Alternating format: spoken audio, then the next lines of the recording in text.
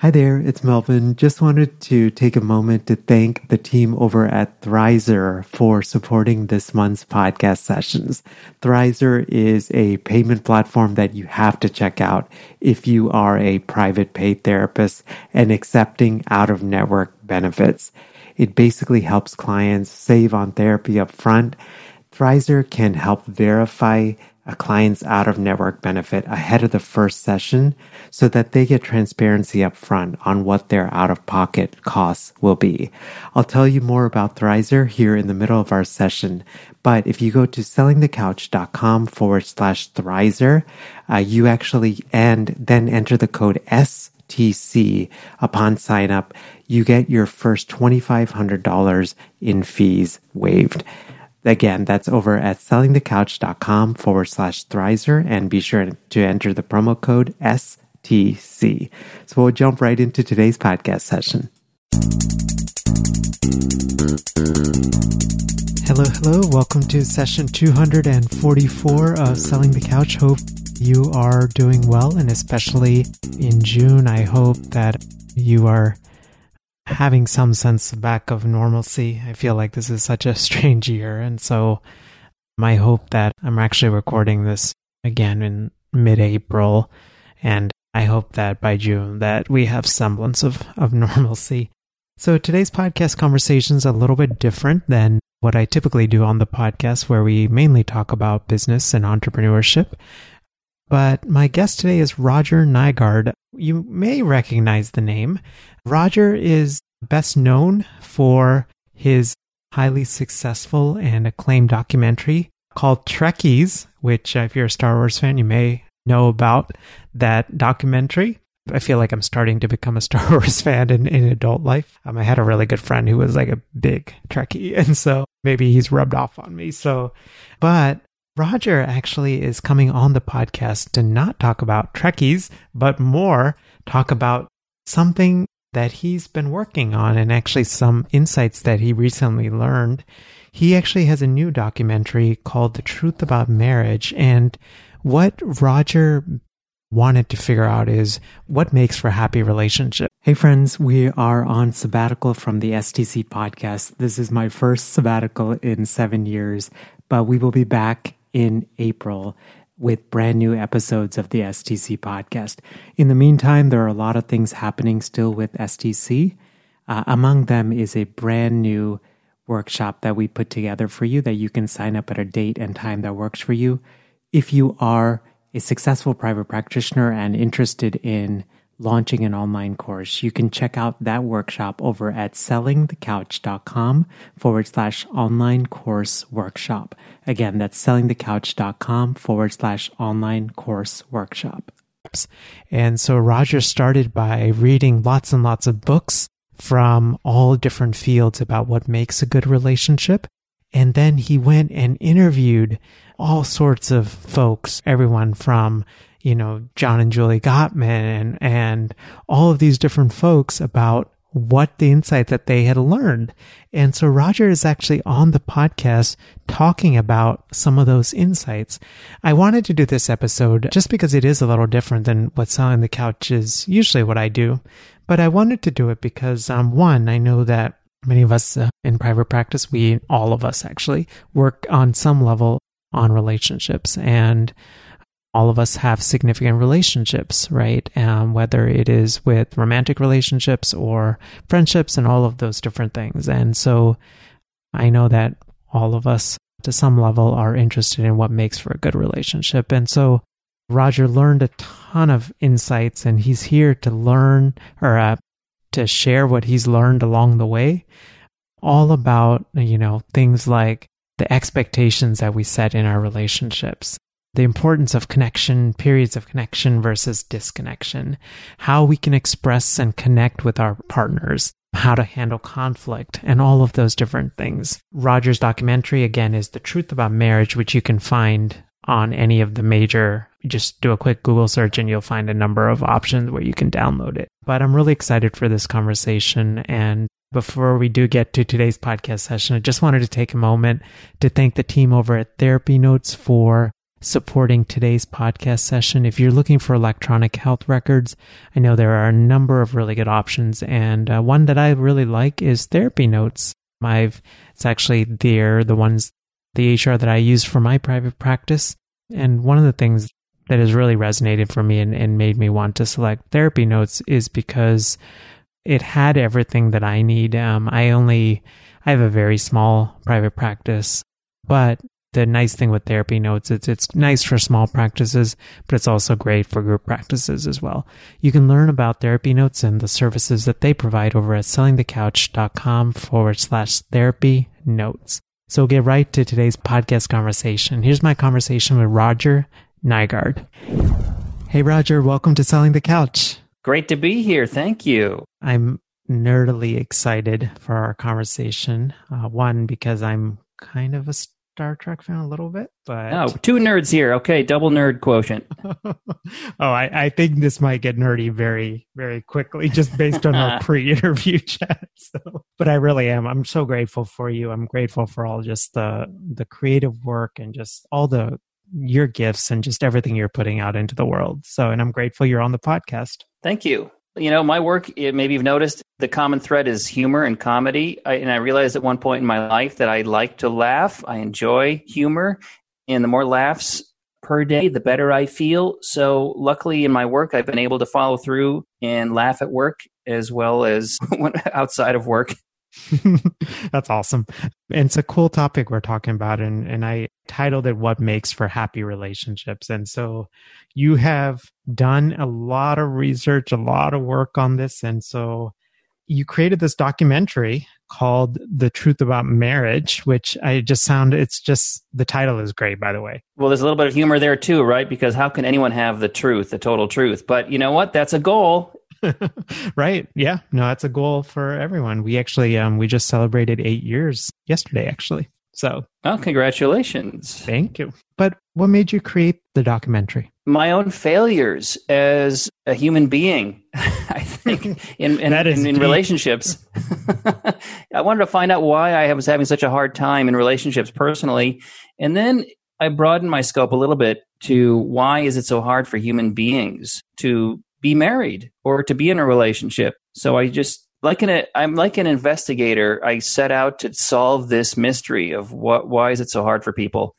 And the way I began all my documentaries, they're concept documentaries where I have an idea or a concept or a mystery that I want to solve. I start by reading a lot of books. I read a stack of books, probably 5 or 6 feet tall, written by many of the greatest or most interesting authors, psychologists, researchers, sociologists, anthropologists on the subject of relationships, human relationships, and the history, interaction, counseling, solutions. And as I read through them, I began to formulate my own theory of, so here's what's going on. And now what do we do about it? Once I got to that point and I'd written the questions I really wanted to ask these experts personally, I started sending out emails or contacts, or I make phone calls to try to see who would respond and who I could interview. And then I went on the road, took my camera, and collected all this data, all these interviews with these really fascinating people like the Gottmans, John and Julie Gottman, or William Doherty, who had all written fascinating books, which is how I became aware of them. And I interrogated them all, collected the information, and cut together a documentary which to me, it solved the problem for me. It solved the mystery for me. At the end of it, I had the answers I was searching for. And why is it so hard? And how can we make it better? That's so cool. There's like so much like golden stuff you just said there. So I feel like sometimes we have an idea, and for many of us, we sit with that idea and we don't actually do anything, right? You've learned this process of being curious, but actually taking action. So before we even get to the meat of this, how did you learn to make that leap? I become obsessed with an idea or a concept, and I'm very curious about the world. I always have been. I'm a voracious reader. I love to learn, and I took to heart something that Einstein said, and I actually ended my prior documentary with his quote. My prior documentary was about existentialism. It's called The Nature of Existence, another impossible topic. And Einstein said that once you stop learning, you start dying. Your whole life, you should be learning to the very end. Otherwise, you're just waiting to expire. And so I guess I embraced that. and pursue whatever it is that obsesses me personally. As a filmmaker, my outlet is to make a documentary about it. And the documentaries are kind of more than a hobby, but it's a sideline to what I do. The way I pay for the documentaries is I write, produce, direct television shows, and work in the film business. That's so cool. How did you decide you had 5 to 6 feet of books on this topic? How did you filter? Because I mean, I've gone to like Barnes and Noble, and you go to the relationship section, and there's probably 70 feet, 70 foot high stuff you could read, right? So how did you filter down and figure out like the ones that you did want to focus on? Well, you just dive in at some point. You don't know, right? You just start, this title sounds interesting, and you just start reading, and some things grabbed me more than others. I would pick up a book and start reading, and pretty soon I'm into finish the first chapter standing in a bookstore. And then of course on Amazon you get all if you like this one, you'll probably like that one. And I just started collecting, and I never finished them all. Eventually I just thought, okay, I just have to start shooting and filming. And as I would go along, I would keep doing that. And sometimes when I'm on the road, I've got books with me, and I would keep reading and continue. It's a never-ending process. I mean, it's still going on now. Even though I finished the documentary, I'm not done. It was almost like it just opened it up further to me, and I continue to this day. Yeah, no, absolutely. I mean, that's, you're living the Einstein quote out, right? Yes, and that's what I intend to do until I can't, until my brain is either full or I'm expired. I wanted to share, or I wanted to ask you I'm like very fascinated by what you learned from these conversations. And so even I was thinking about how to structure our time together. And what I thought was, if you would be so gracious just to share like 5 of the insights that you shared or that you learned in this journey. Sure. And maybe what we can do is we can go one at a time and dive real deep into them. How does that sound? Yeah, well, that's what I try to do, is distill all of the wealth of information that I got from these people, these experts, these psychologists, and et cetera, into easy to understand and put into practice suggestions or relationship hacks, however you want to look at it, for the lay person, such as myself. I'm not a psychologist or a guru or an expert. I'm just somebody who's really curious, a filmmaker who asks a lot of questions and wanted to know, how can I improve my life? Just give me some simple, everyone wants a quick fix, right? There's no such thing, but there are some simple changes that anyone can make in their life to radically change the trajectory of their relationships. And then that will change the happiness factor in your life, because the two are so intertwined. And I was shocked when such an obvious realization, but it shocked me to think that in high school, there's no class to teach you how to have a relationship. This thing that's probably the most important thing you will do in your life is have a good relationship, or a bad one. No one gives you any clues or suggestions, or here's where the minefields are, or here are some behaviors that are going to get you in trouble. Just some basic suggestions. Help us out. Nothing. You've got to go out and figure it out on your own. Everyone has to go out and make the same mistakes over and over again. So what can we do to make things a little better? And I did distill them down. Should I just jump right into what I learned? Yeah, jump right in, and then maybe I'm sure I'll ask some follow-up questions. So, all right, here's the biggest problem that, as I was distilling this information, it seems to me the biggest problem we have is that our expectations are out of sync with what is natural for who we are as a species, as a human being. We have unreasonable expectations. That one of them, Dr. William Doherty, he puts it this way. He calls it the myth of being exceptional. He said almost 0% of engaged people think they're ever going to get divorced. And the statistics show that they're wrong. At least half of them will, or roughly half of them will. That's a pretty big percentage of failure, big failure rate for any product. And so the Gottmans, John and Julie Gottman says in my documentary that 69% of issues that couples struggle with are perpetual problems that never go away. So the solution is the only solution. If you want happiness, you don't have to do any of these things unless you want to be happy. So the solution is acceptance. You acknowledge the problems and then you move on, because your partner cannot change into someone else. They can change their behaviors for a while, and they'll probably be resentful, and it'll come out in other ways, and frustration, which leads to anger, which leads to arguments. You're not an ideal. You're a real individual, and trying to force the universe to line up with unreal preferences is going to be doomed in the long run. So you have to acknowledge your problems and your flaws and your partner's flaws, and accept them. Dr. Pat Allen, who's one of the psychologists I interviewed, said, you don't have nagging rights, only leaving rights. You can't nag someone into being a different person, but you're going to have to accept who they are. Or, you got to make a better choice. Choose someone who doesn't need to be nagged into a different person. So that's the first realization I had, is because of who we are as a human being, as a species, the way we used to interact as human beings 100,000 years ago is so different, when we were living in small tribes on the African savanna versus now, because our culture has evolved so rapidly, much more rapidly than we evolved as a species, so that we're now living within a culture that asks us to behave in ways that are not in sync with who we are. That's the first problem. Yeah, that's so fascinating. So it's like, and if I could even just articulate it, it's almost like we have these like high or unrealistic expectations of what our significant other should be. And when they don't meet that ideal, we are left disappointed. And what you're saying is big insight that you learned is, instead of doing that, what we should say is, you know what, we're two human beings that are flawed and imperfect, and let's accept us for our imperfections as opposed to us trying to fix each other. And it's so hard to do that, right? And it's not our fault, really, that we're in this situation. We're born into a situation that sets us up for failure. But there are ways to improve the success rate. One of the couples I interviewed in my documentary, The Truth About Marriage, is a polyamorous couple. And they seem to do quite well as a couple, I noticed. They're very high functioning.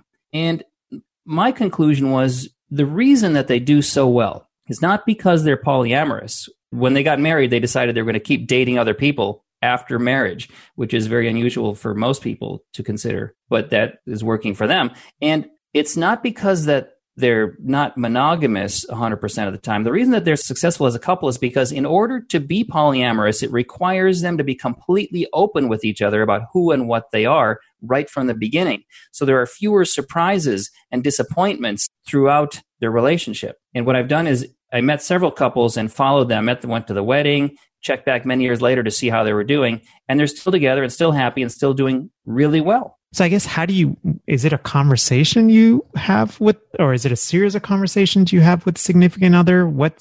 How do you, I guess, be transparent about who you are? Yeah, well, nobody's doing that. Imagine when you go out on your first date, you put on a facade, a mask, you put on the best version of yourself because you want to succeed with this person you're dating. You want them to like you, and they're doing the same. And so two masks are dating a mask, and eventually that mask is going to slip. You can't hold it up forever, and then inevitably disappointment follows. It's a recipe for disaster, but that's how we do it. That's how dating happens. So what do you do about that? The solution, or one of the suggestions, actually from all of the psychologists and a divorce lawyer, I interviewed a divorce lawyer, they suggest premarital counseling. No one does that, or very few.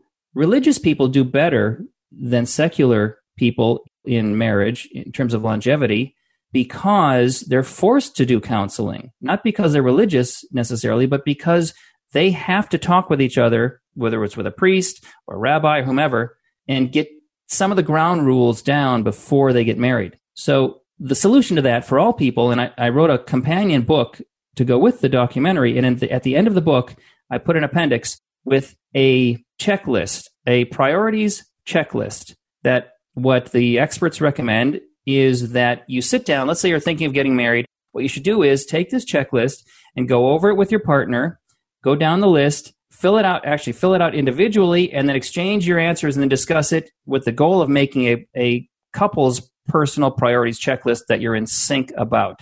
How many children do you want to have? Where do you want to live? How light or dark should the bedroom be? There's a number of things that if you just know going in, you're going to have a much better chance if you're in agreement, or at least if you're not in agreement, you know where your partner is on this topic, this idea of what's more important to them, having children or going on vacation. I mean, which ones has a higher ranking in your priorities? And because people don't do that, what they do is, one of the psychologists, Dr. John Friel, he put it this way: when couples come to him for therapy, it's like going to the emergency room and saying, I broke my leg 6 years ago. Can you help me? Well, I could have helped you if you came here 6 years ago when you first broke your leg. I would have had a much better chance. Now we may have to re-break it and reset it, and it's going to be a much more arduous process. And so premarital counseling tries to intercept those problems in advance and give people a better shot at making it, because they know each other more intimately before they get started. And when people don't do that, they rely on people such as you, Melvin. That's why counseling is crucial and important to relationships. It forces people to interact and get to know each other. I'm sure you have the answer to this, but some folks are listening. They're in maybe these are clients they see. Maybe this is even their personal lives where they haven't done premarital counseling. They're now in a relationship, in a long-term relationship. Is it too late to do something like that checklist? No, never too late. Today, it's like, when is the best time to plant a tree? Well, 10 years ago or today. It's never too late, and you should do it.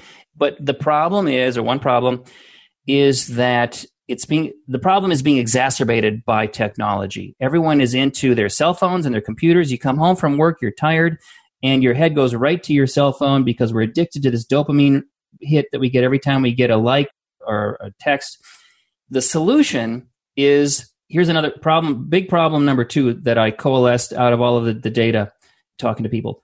We need connection and disconnection from each other in different amounts. The masculine and the feminine, male, female, we all have that. I have both masculine and feminine within me, and sometimes when I'm in my feminine, I have different needs than when I'm within my masculine. I'm more masculine than feminine generally, and what works best is a combination of masculine and feminine opposites. We're meant to complete each other, not duplicate each other. We're not looking for our duplicate. We're looking for someone who completes us, and passion comes from opposites as well. So when we come home and we put our head down and look into our computer, watch TV, we are no longer connecting with each other. And over time, we're becoming more and more habituated toward each other. We take each other for granted and we pull apart. We become very similar instead of maintaining the polarity. The solution is, and I'm speaking to the masculine. The masculine partner primarily should listen up, guys, or who's ever the masculine one, because it could be either one.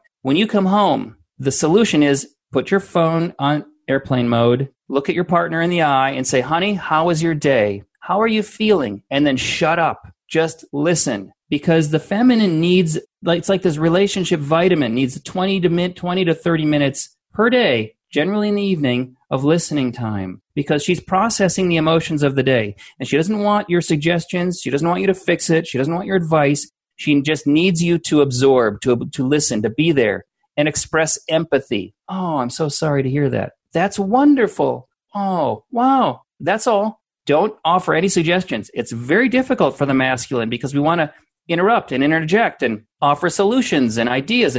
Wow, you should, do this or do that. Why do you stay working there? Why don't you quit? Instead of doing that, just shut up and listen. And then she gets fulfilled. She gets this vitamin that she needs for her soul, for her femininity, for her feminine side. And then you can go watch the game. And women, or the feminine, the counterpoint to that is, don't overfeed on this necessary nutrient. 20 to 30 minutes. That's about the amount that a man can handle. If you go beyond that, he starts to tune out. So if couples understand that and realize, let's connect for 20 to 30 minutes per day, every night, with all the distractions put away, it's going to increase your happiness, it's going to increase your passion, it's going to increase your connection, and you're going to be communicating and learning about each other more and more. And this is how you one way to help solve that problem of a lack of connection. That's really interesting. Anything from same-sex relationships at all? Or it doesn't matter. That's one thing I learned is whether gay or straight or anything in between, it's the same formula. Because in a gay pairing or lesbian pairing, one is the masculine and one is the feminine. You need to have opposites. Two masculines doesn't work for long. Two feminines doesn't work for long. It's the opposites that work. Interesting.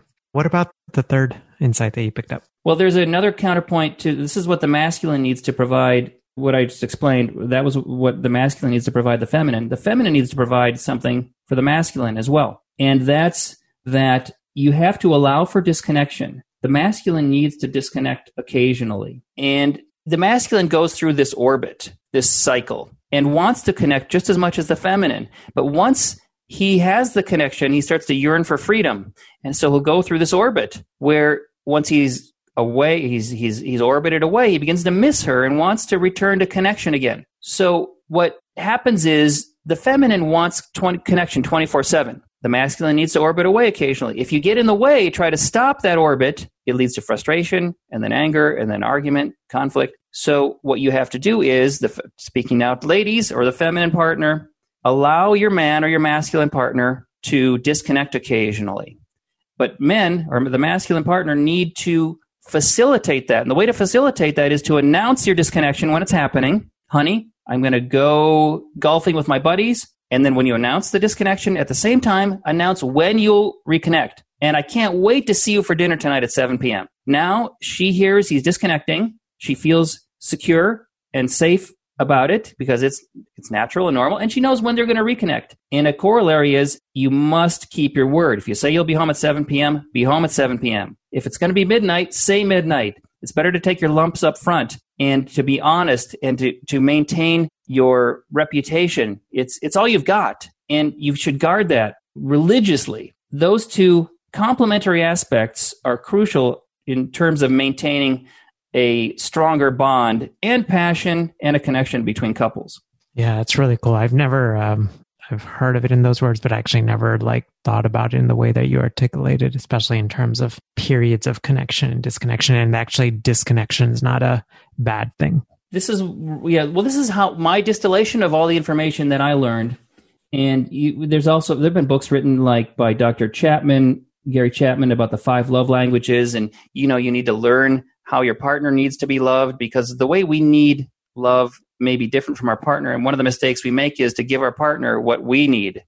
And it may not count as much. We need to give their partner what our partner needs. And another is expressing gratitude. There's something called capitalization, where when your partner comes home and says something really good happened to him or her today, if you don't capitalize on it, it counts against you. And that means, to capitalize, it means saying, wow, honey, that's amazing. I am so happy for you. Vocalizing your support. If you don't do it, it's a ding against you. If you do it, it increases his or her happiness, it increases your happiness, and it lasts all week long. So gratitude is another thing. It must be vocalized daily, and you should capitalize on your partner's good things that happened. It's really interesting. So I don't know, this is something that we've even thought about in our own marriage. So we do this currently where we talk about the things that we're grateful for, but I almost wonder we need to intentionally talk about something that happened really well today, that we're proud of. Right. And you have to be on guard for the natural inclination to what we tend to do is we listen to someone talk and we're just waiting for our turn. So we can talk about, well, here's what I think. Here's what happened to me. And it's better to try to suppress that, particularly the masculine. And instead of saying, well, here's what happened to me, that's similar to what you just said, say, that's amazing that happened to you. Tell me more about how that made you feel. So instead of, I guess, encourage the partner to articulate further as opposed to you jumping in with your own experience. As much as you can, right? Because that's typically what we do is, that happened to you. Well, here's what happened to me. No, try to. Pat Allen puts it this way. She says that we need to be aware that men and women need different things, or the masculine and the feminine. And the woman needs to talk about her feelings, and the masculine or the male needs to talk about his accomplishments. And those are different things. So it's, honey, how are you feeling, to the feminine? And it's, honey, how are you thinking? Or, honey, what did you do?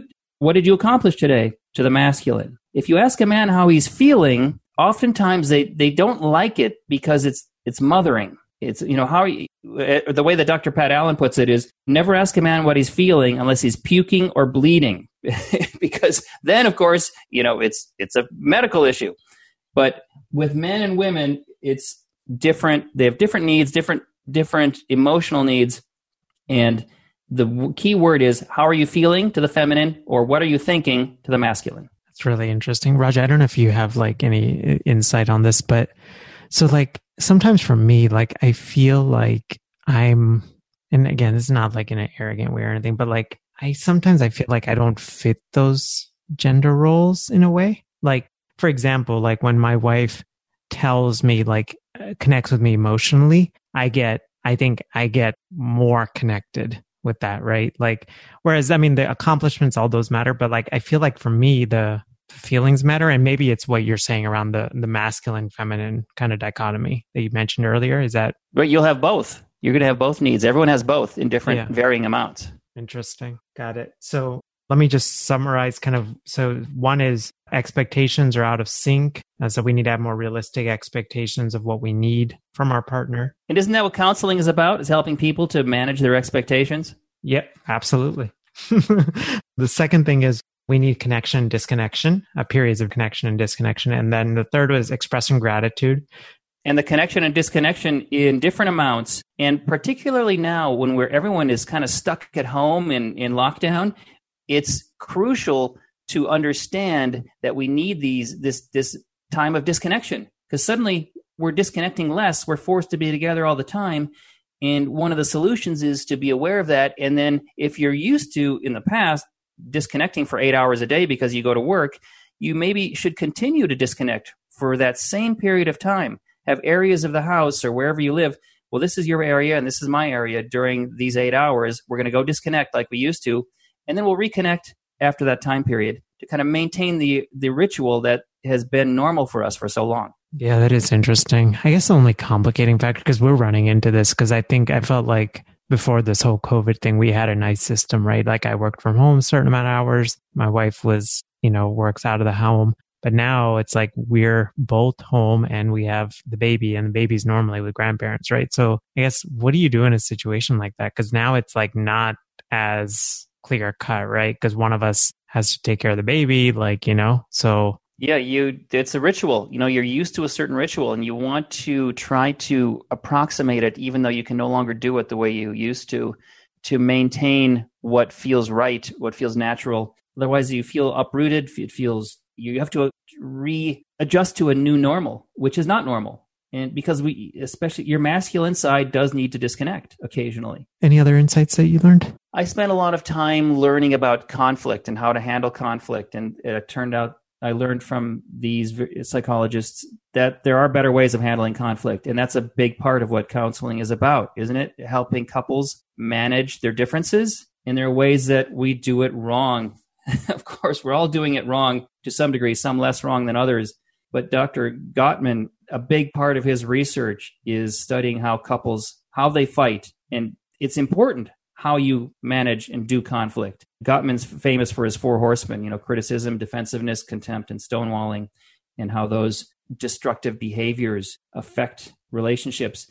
And I was blown away. I was fascinated by, I'm sure you've heard this, that Gottman claims that he can predict with 90% accuracy whether a couple will stay together or break apart, and if they stay together, how happy they will be, by observing one particular indicator, the existence of contempt. If he sees either partner displaying contempt, like a superior attitude, looking down or belittling the partner, rolling of the eyes is contempt, sighing, not valuing or respecting their thoughts or opinions, that is the number one sign of trouble and probably a strike against relationship longevity. And the antidote to contempt is, maybe it seems obvious, but is talking about what you feel and what you need. Telling your partner what you need. Ask for what you need. That's a big one. People can't read minds. You've got to tell your partner, here's the recipe for what works with me. I remember I was dating this girl once many years ago, and I was having a lot of trouble, and she was complaining, and I said,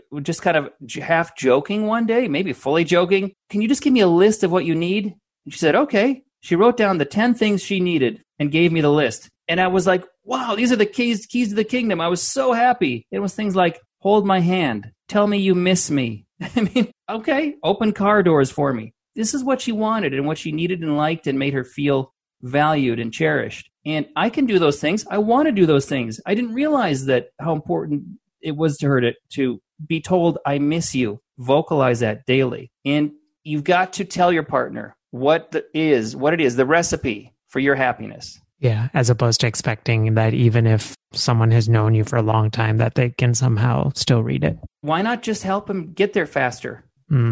They want help. They want to know. So I learned a lot about managing conflict. And here's another thing that I thought was fascinating. Dr. Bonnie Eaker-Weil and Dr. Pat Allen both suggested that the best way to deal with conflict is to make an appointment. Fighting by time-limited appointment. If you've got something you need to discuss, honey, I need to talk to you about the garage or whatever, the messiness of the house. The best way to approach the masculine partner is to ask for an appointment. Honey, I'd like to talk to you about the garage. When is a good time? Today, hopefully, when we could discuss it. And if he says, well, I can't today. Well, okay, how about tomorrow morning? Okay, 10 a.m.? Fine. You write it down on a piece of paper, because then that makes it real. If you just talk about it, it's like, oh, I forgot, or I don't remember exactly what was said. If it's on a piece of paper, that's real, and it's an appointment. Now, the masculine brain, that person has time to think about it, prepare for it. Men are not, I'm especially this way, I'm not good with ambush discussions on emotional topics, particularly. If I have time to know it's coming, I'm much better prepared. And then limit the discussion to 20 minutes. Because if you're discussing or arguing about something longer than 20 minutes, it's no longer about that issue anymore. Other things come up and you start what they call kitchen sinking, bringing in, well, this also bothers me and this bothers me, and it leads to a big argument. A time-limited 20-minute discussion about one issue is the best way to handle disagreements. And it sounds like, and set a time you're going to discuss it as opposed to ambushing. Exactly. And it works better. You have a better outcome. Both partners are happier, because that's what we want, right? We all just want to be a little bit happier in our relationship. We have the same goal in mind. And these are little tools, relationship hacks for helping you achieve that. Yeah, no, absolutely.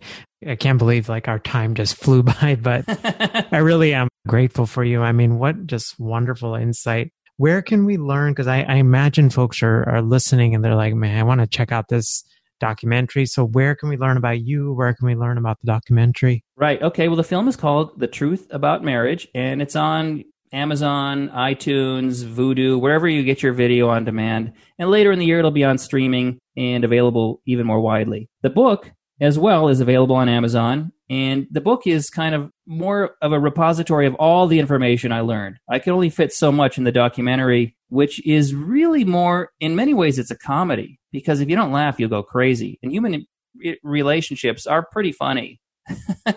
And so the film is really a funny exploration of human interaction with a lot of ideas and concepts for how to improve our relationships along the lines of what we've been discussing together just now. But both are available online, and you can go to my website if you want to just go to the one-stop shopping to find links, thetruuthaboutmarriage.com. Perfect. Roger, thank you again for doing this, and I'm really grateful that you had the courage to jump in and explore a topic I know that is so key to our profession. And just grateful for your insights. It's a pleasure. Yeah, well, I mean, relationship counselors are doing vastly important work, and it's only going to become more important what you do over time. I think because of technology is leading people to disconnect more than they should, and counselors are helping people to reconnect in the proper way. So thank you for what you're doing as well.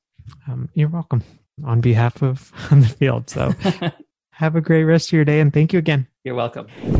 Hey there. Hope you enjoyed my conversation with Roger, and especially if you are in a private practice, particularly dealing with relationships, which I imagine all of us are.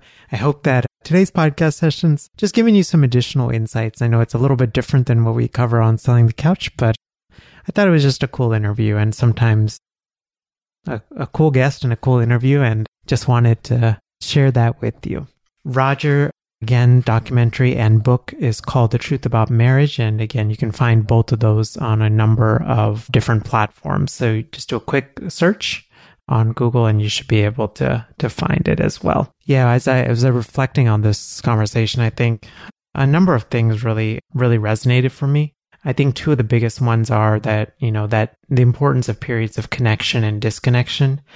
I feel like, especially for Susan and I think this is something that we've thought a lot about because, they're in the early stages of our marriage. And I think this is because we really didn't articulate this, at the time, but I definitely need periods where I just need to recharge and need to be alone. And Susan was like, why? And I think we've gotten better, but I think it was neat to hear in terms of connection and disconnection.